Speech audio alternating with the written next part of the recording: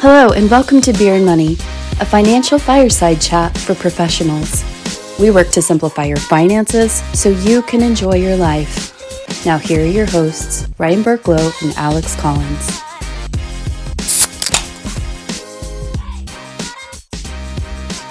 Hello, everybody. Welcome back to Beer and Money. I am your host, Ryan Burklow.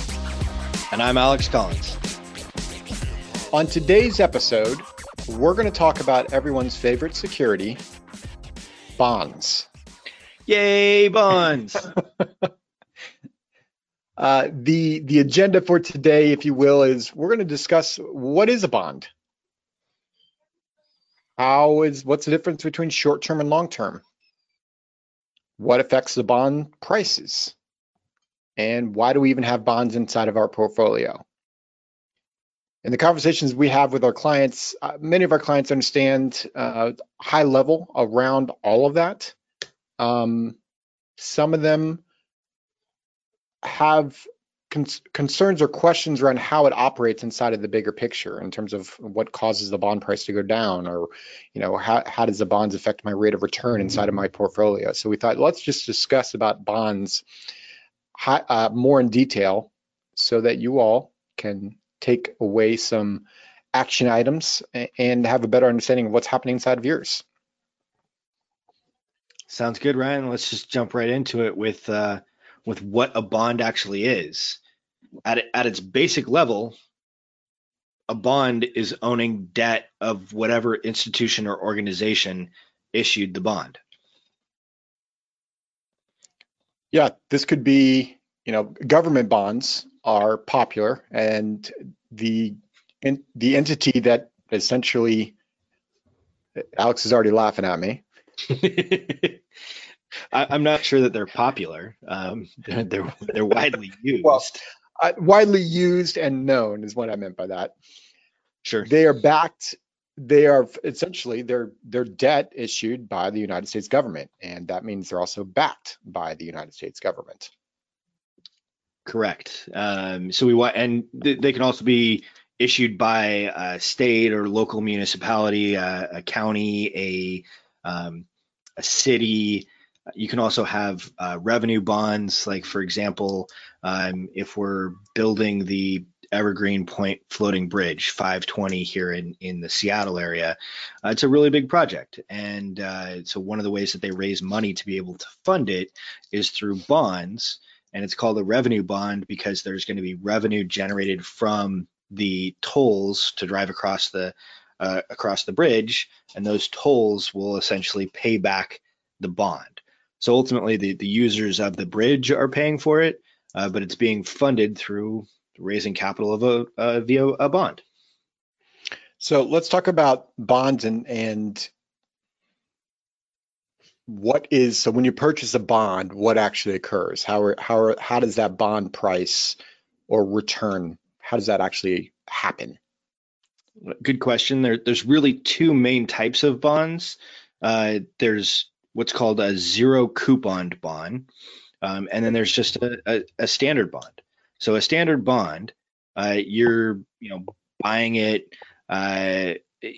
The price is going to fluctuate, and we'll get into what causes the price to fluctuate. But you're buying a face bond for, say, somewhere in the neighborhood of $10,000 a bond.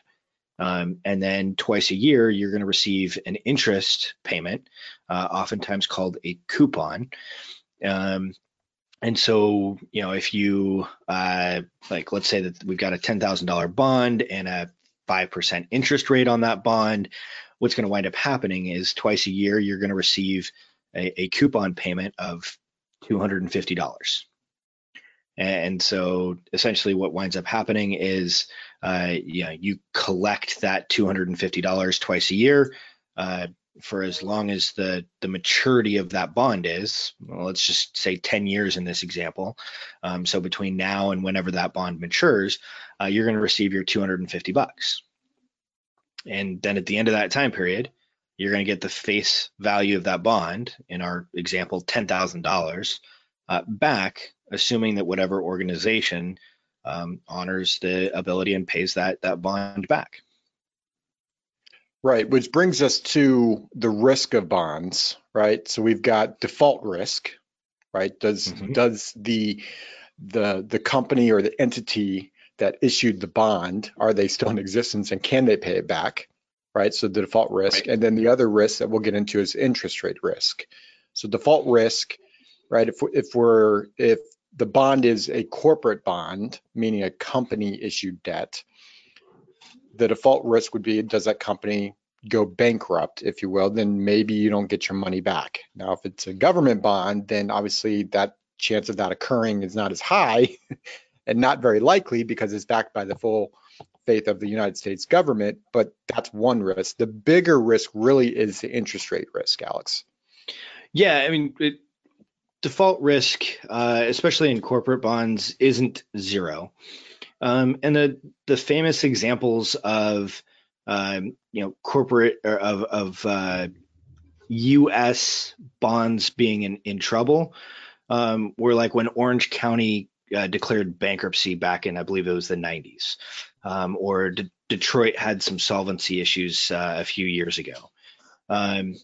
But for the most part, the vast majority of government bonds, whether it's federal government, state, local, the vast majority of them are really fairly safe. You do need to go ahead and verify and take a look at like what the credit rating is and things of that nature. And there's some other advantages to investing in municipal bonds that have to deal with taxes. We're not going to get into that today.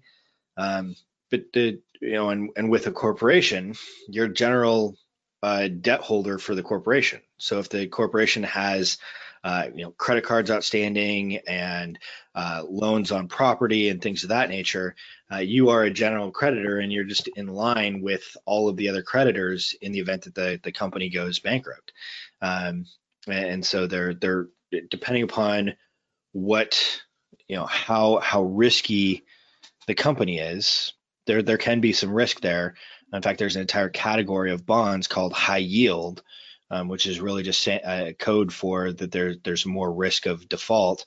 Now, the benefit of high yield is that you're going to get a bigger coupon rate or bigger interest rate for investing in that type of a company. The other possibility is that you might be able to buy it at a discount.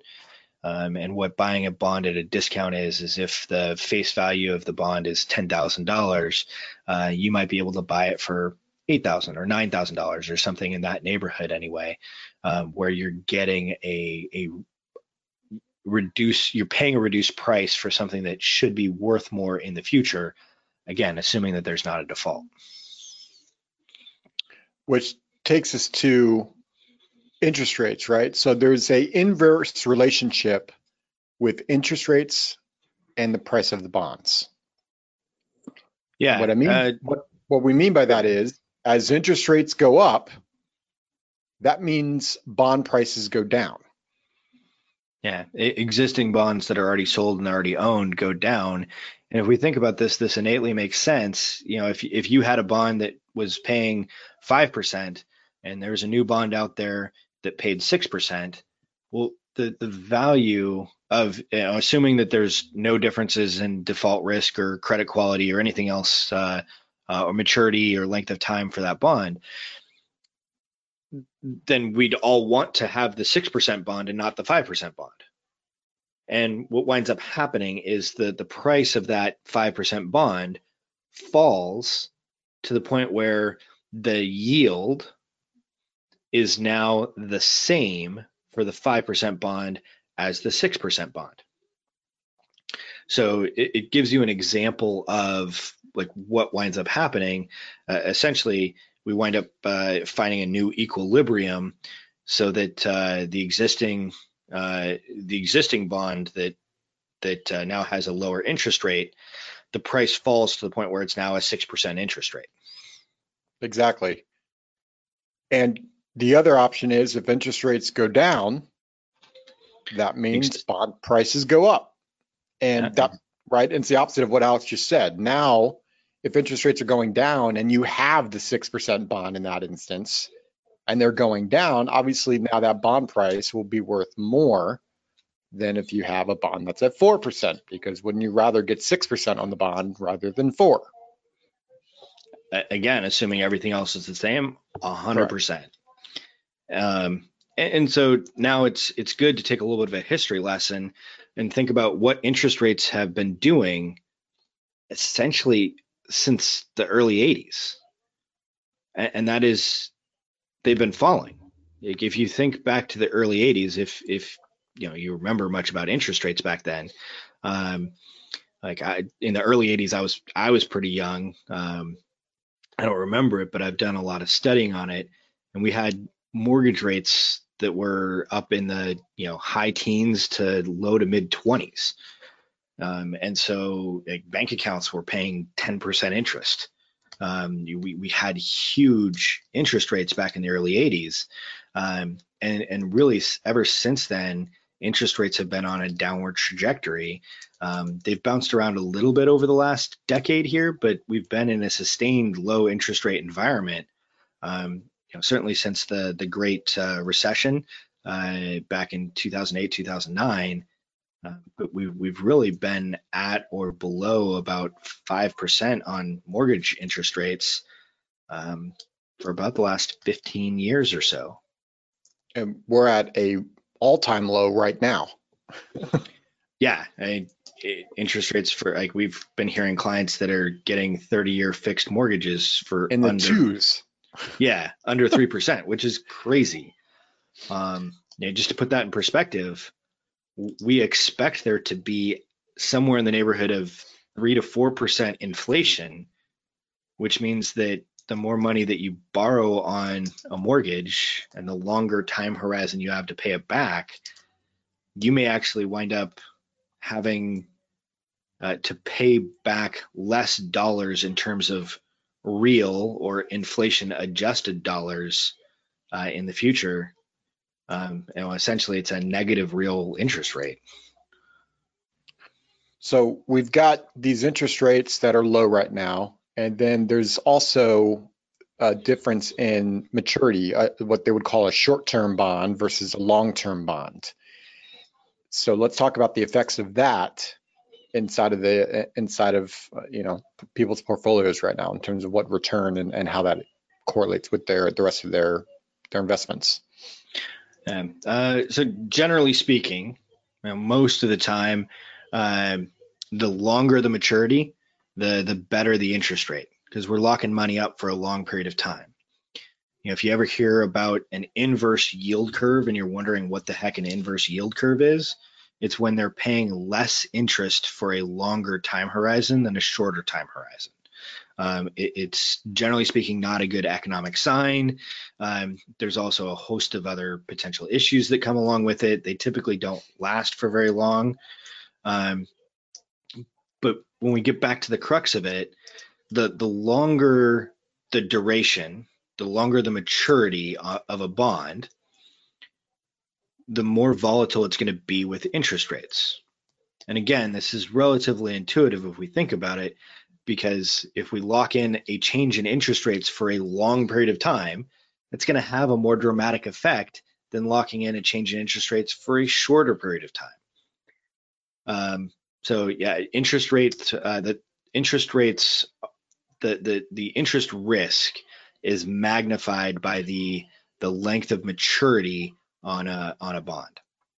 Yeah, just do a comparison right now, right? Like if you buy a 30-year bond versus a 1-year bond or 5-year bond or whatever that is, if you're locking in, and I'm making up numbers here, 4%, which I don't think you can find that right now, but let's just say you did 4% bond out there for 30 years, and we're already in an interest low environment, that's going to have volatility could be there, especially if interest rates start going up. Right. Conversely, if you've got that short-term bond, that 1 year, right, you've only locked it in for that 1 year. So you're able to have a little bit more flexibility because of that, and it won't be as volatile because of that as well. Yeah. You can find a 4% 30-year bond right now. It's just a matter of how much risk you want to take on to do so. Right. Fair. A 30-year treasury yield right now is in the neighborhood of like 1.5 to 1.75. What that means is that essentially you're going to wind up losing purchasing power over the next 30 years, we're expecting or anticipating inflation to be greater than the rate of return on your 30-year treasury note. I mean, that's like right now we're really not a big fan of long-term bonds. In general, we're not a fan of long-term bonds just because the risk-reward trade-off, certainly over the last 10, 20 years, just really isn't there to justify owning long-term bonds, especially with the increased volatility that they have to interest rate moves. So let's talk about, we're talking about interest rates and the risks there, and the, maturity level, short-term versus long-term, and how that affects that volatility. So why do we have bonds in the portfolio to begin with, Alex? Yeah, bonds are designed to, the way in which you and I use bonds in an investment portfolio is to reduce down volatility of the overall portfolio. We want something that moves in a different direction, in a different manner than the stock market. The stock market bounces up, down, here, there, everywhere, based on what's going on with the economy, based on what's going on with the company, the companies, the various different factors as to what affects the stock market. Well, when the stock market is bouncing up, down, and everywhere, bonds, for the most part, aren't, because the stock market isn't as interest rate sensitive. And oftentimes when interest rates go down, it depends on what caused interest rates to go down, but it might be a sign that the government is trying to stimulate the economy, and so the economy might be in a little bit of trouble. And so if that's the case, well, if interest rates go down, existing bond prices go up. And if the economy is in trouble, that typically is not great for the stock market. And so we've got assets that are moving in opposite directions. By having assets that move in opposite directions, what it does is it helps our portfolio stay more stable, stay more level. And so by having assets that work differently, it creates a more stable portfolio. So you and I really are using bonds in our portfolios to help reduce down the volatility. The stock or the equity positions are there to drive the rate of return. Yeah, and you might hear out there, asset allocation where I've, 90% in stocks and 10% in bonds. You might hear it 90-10. What that means is 90% is in stock, a higher risk type of equity, and then 10% is in bonds, which is a much lower risk. And so it's, as Alex just said, it provides a little bit of stability inside of that portfolio, which should, in theory, lessen that roller coaster ride, hopefully. So it makes it easier to hold that portfolio. Right. Exactly. And we're not advocating a 90-10 portfolio for everybody. Most of the folks that listen to this podcast are typically, younger, mid-career or early career. And so more of our younger clients have a higher risk tolerance. 90-10 is far and away not the only allocation. And you need to make sure that you address what's appropriate for your situation. Understand the amount of risk that you're taking and why you're doing that before just jumping into a random allocation. So now that you know what a bond is and how it's affected and the risk associated and why we've got it in portfolios, let's talk about the question of the day, Alex.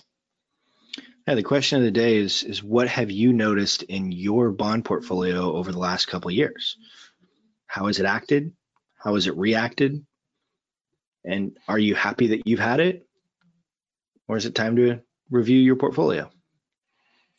So head over to beerandmoney.net, and at the bottom of that page, you can fill out the answer to that question, as well as if you have any ideas in your mind or topics that you would like us to talk about on the podcast, feel free to give us that information there as well. We hope this episode was valuable for you. And as always, Mr. Collins, cheers. This podcast is for informational purposes only and is not to be construed as tax, legal, or investment advice. Although the information has been gathered from sources believed to be reliable, please note that individual situations can vary. Therefore, the information should be relied upon only when coordinated with individual professional advice. Guest speakers and their firms are not affiliated with or endorsed by Park Avenue Securities, Guardian, or Quantified Financial Partners, and opinions stated are their own. Guardian, its subsidiaries, agents, and employees do not provide tax, legal, or accounting advice. Consult your tax, legal, or accounting professional regarding your individual situation. All investments and investment strategies contain risk and may lose value. Ryan and Alex are registered representatives and financial advisors of Park Avenue Securities, LLC.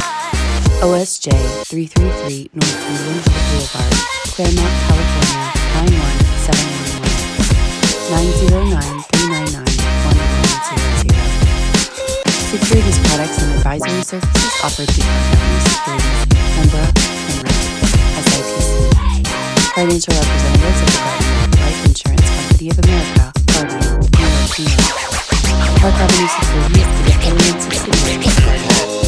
Quantified Financial Partners is not an affiliate or a subsidiary of Park Avenue Securities or Guardian. Under 2020